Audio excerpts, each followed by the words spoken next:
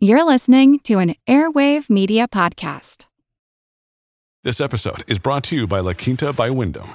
Your work can take you all over the place, like Texas. You've never been, but it's going to be great because you're staying at La Quinta by Wyndham. Their free Bright Side breakfast will give you energy for the day ahead. And after, you can unwind using their free high-speed Wi-Fi. Tonight, La Quinta. Tomorrow, you shine. Book your stay today at lq.com. When you need mealtime inspiration, it's worth shopping Kroger, where you'll find over 30,000 mouth-watering choices that excite your inner foodie. And no matter what tasty choice you make, you'll enjoy our everyday low prices, plus extra ways to save, like digital coupons worth over $600 each week. You can also save up to $1 off per gallon at the pump with fuel points. More savings and more inspiring flavors make shopping Kroger worth it every time. Kroger, fresh for everyone. Fuel restrictions apply. This is The Constant, a history of getting things wrong. I'm Mark Chrysler. I'm knee-deep into writing Season 3, but something's been bugging me about the last episode. Let's talk about sex, babies. Something that, frankly, I got wrong. Or if not wrong, at least incomplete. And incomplete in a way that it just won't do. It isn't okay. No, it's not an incompleteness. It's a glossing over, a whitewashing, and I'm embarrassed by it. I started working on a correction, but it didn't feel like enough, so instead, here's something more like a full story. This week's episode, Lord Morton's Mare.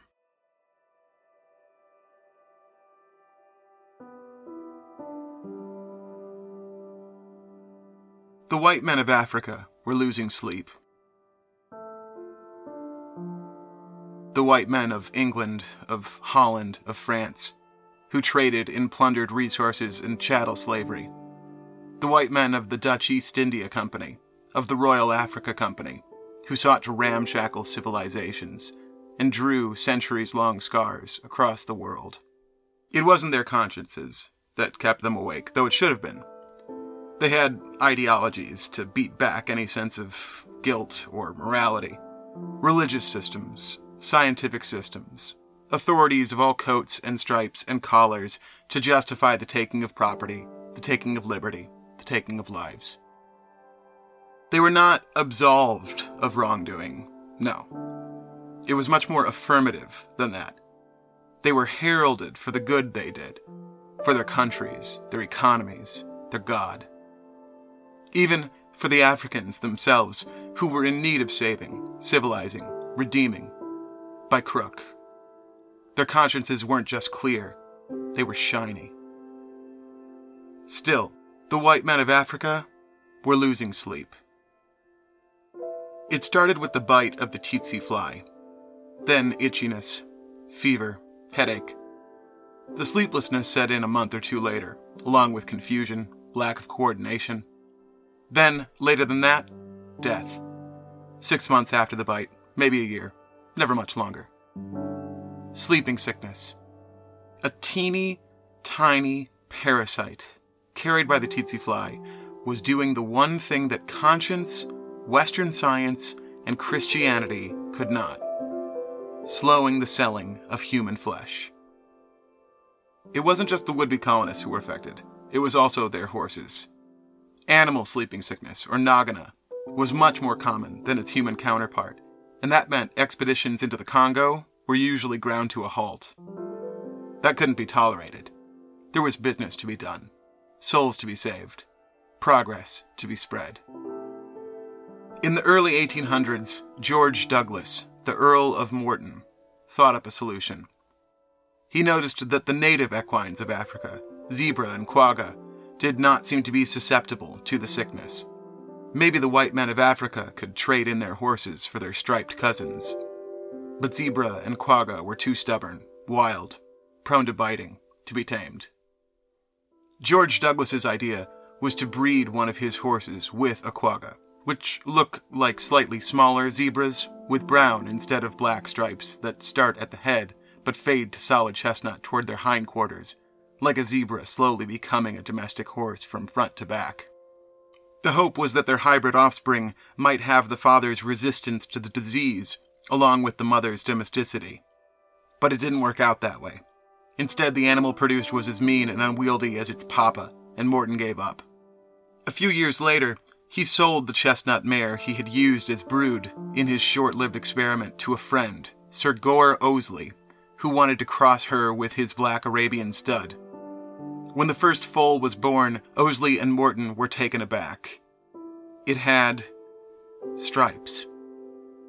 Stripes up and down its legs, and a short, straight mane that stood straight up. Like a zebra. Like a quagga. Like the quagga with which she'd been bred years before. Morton wrote the Royal Society of London to inform them of what he'd seen, what he called a singular fact in natural history. The Royal Society was astonished. They printed his letter in the prominent journal Philosophical Transactions. And just like that, an idea that had long slumbered in the corners of folk myth and superstition returned to the hideous fore. Telegony. In our last episode, I talked about telegony for about 10 seconds, and rather effusively. Telegony is the blanket term for the belief that multiple males can contribute material to a baby. I said that in some cultures, this meant that a pregnant woman would be urged to have sex with a lot of partners, so that the fetus in her womb might gain the best traits from as many males as possible. And that's true. This specific version of telegony is usually called partible paternity, and it's common in polyandric cultures, where a child can have one mother but a whole bunch of fathers. The idea is usually ascribed to cultures in the Amazon and Venezuela, but it also existed in pre-colonial Hawaii and among pre-Christian Celts in England. But that is not what telegony most commonly means. And it's certainly not what most people who know the term think of when it's brought up. Cultures all around the world have history with different telegenic ideas. But the one we need to talk about, the one that Lord Morton's mare brought roaring back to life, goes back to ancient Greece. Telegony is all over Greek mythology. Take Theseus, for example, one of the great heroes, up there with Hercules, Achilles, Odysseus. Theseus, who bested the labyrinth, killed the Minotaur, founded the city of Athens. Theseus' conception was Greek telegony exemplified. Aegis was childless, so he went to the Oracle of Delphi, seeking advice for how to sustain his lineage. The oracle told him, "Do not loosen the bulging mouth of the wineskin until you have reached the heights of Athens, lest you die of grief." "Great, thanks a lot, you've been a real help," Aegis replied, and went away frustrated. But when he told his friend Pythias his cryptic prophecy, Pythias thought he knew exactly what it meant. He had to get Aegis to drunkenly sleep with his daughter, Athra, which, lo and behold, was precisely what the oracle had meant, somehow. Am I missing it? Am I stupid? Do you get it? Whatever. After copulating, Aegis fell into a drunken sleep, and Athra waded out to a nearby island, where Poseidon appeared and had his way with her too. So the story goes, Theseus was the child of both these couplings. Theseus had two daddies, King Aegis and Poseidon, god of the sea.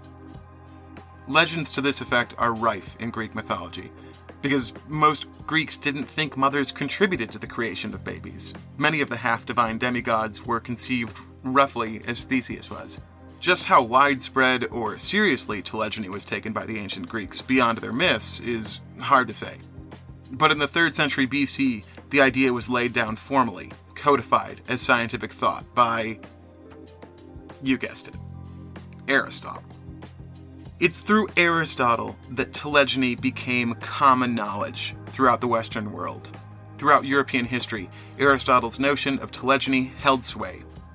But, unlike in the examples cited in our last episode, the telegony of medieval Europe was not a fun way for pregnant women to have more sex. Far from it. Instead, telegony, or the sire effect, was held up as the paramount reason to value female virginity and shun all impure women. If previous male sexual partners played a part in future babies, then any woman who had been deflowered couldn't provide a man with children of his own, strictly speaking. Even widows, having mourned properly for years first, were undesirable, because any new husband might find himself posthumously cuckolded by the old. That is some good misogyny, huh? That is male insecurity taken to a spectacular level, right? And I should be clear, there's obviously something else going on around the cult of female virginity, the members of which appear to include most men in history. I don't know what that thing is, exactly. A more generalized insecurity, perhaps a fear of suffering by comparison? I don't know. Patriarchy is a rich tapestry, but telegony certainly formed one of its main threads for hundreds of years, everywhere from England to China to India. Up through the 1500s, telegony was held as scientific fact, such that there was such a thing as scientific fact before the 1500s. Mostly, the idea that previous males might impact future pregnancies was a royal concern. A king who married a fallen woman might be polluting the patriarchal bloodline forever. Patriarchal! See, it's right there in the name. From the 1500s on, as we know, a great number of misguided theories for where babies come from prevailed, and while each of them was wrong in various and sundry ways, they all had at least one thing in common. None of them had room for telegony. The common people still held on to the idea to some degree, but for the scientific community, telegony was confined to the dustbin. And then came Lord Morton's mare. The brown chestnut was bred twice by Lord Oseley's black Arabian, and both foals came out striped, zebraed, quagged. In 1820, telegony leapt back into scientific consciousness with a vengeance. No one knew why or how, but there it was. Indisputable proof that previous male sexual partners influenced future conceptions. Schopenhauer was convinced. Darwin was convinced. Everybody, more or less, was convinced. And however bad the old telegony was, the new one was way worse, because it had a special, newfangled ingredient: 19th century racism. In South Africa, telegony was submitted as evidence for why apartheid was necessary. In Germany, telegony became part of the ideology of Aryanism. And in America, telegony was held up as a rationale for anti-miscegenation laws, and figured into the Southern one-drop rule of racial purity. In all of these instances, the specifics may have been different, but the general schema was the same. A superior white woman who had sex with an inferior male could never have white babies again. In his experiment, Lord Morton set out to find a better way for white men to subjugate Africans.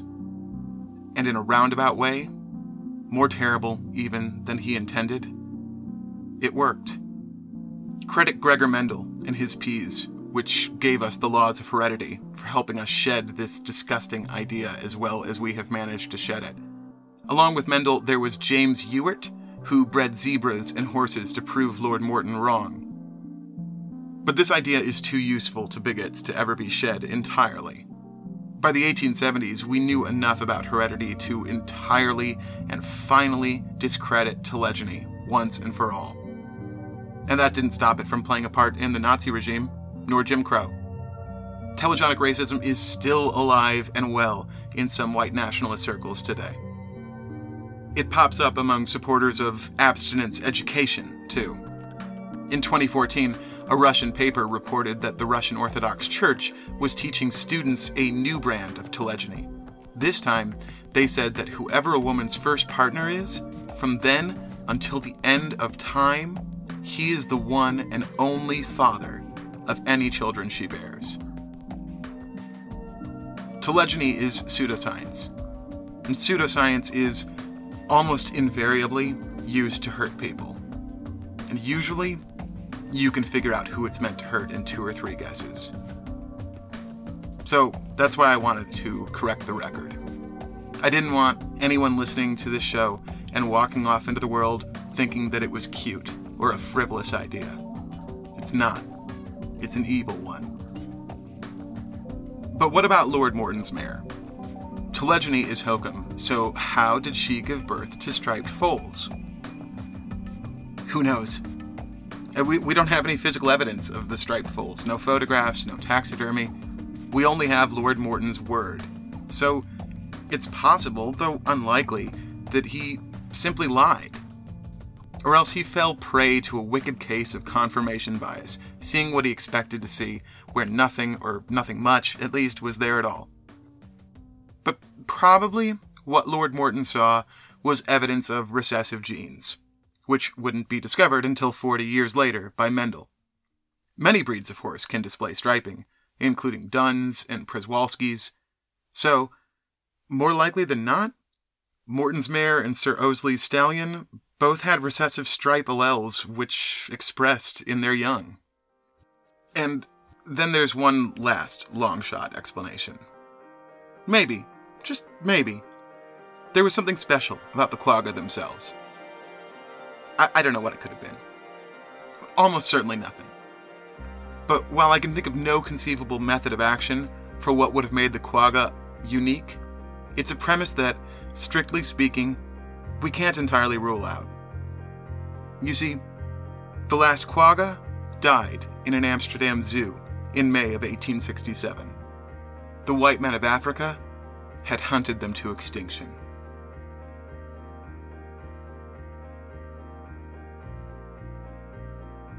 We'll be back in June for Season 3. Until then, from the city on the make, Chicago, Illinois, this has been The Constant.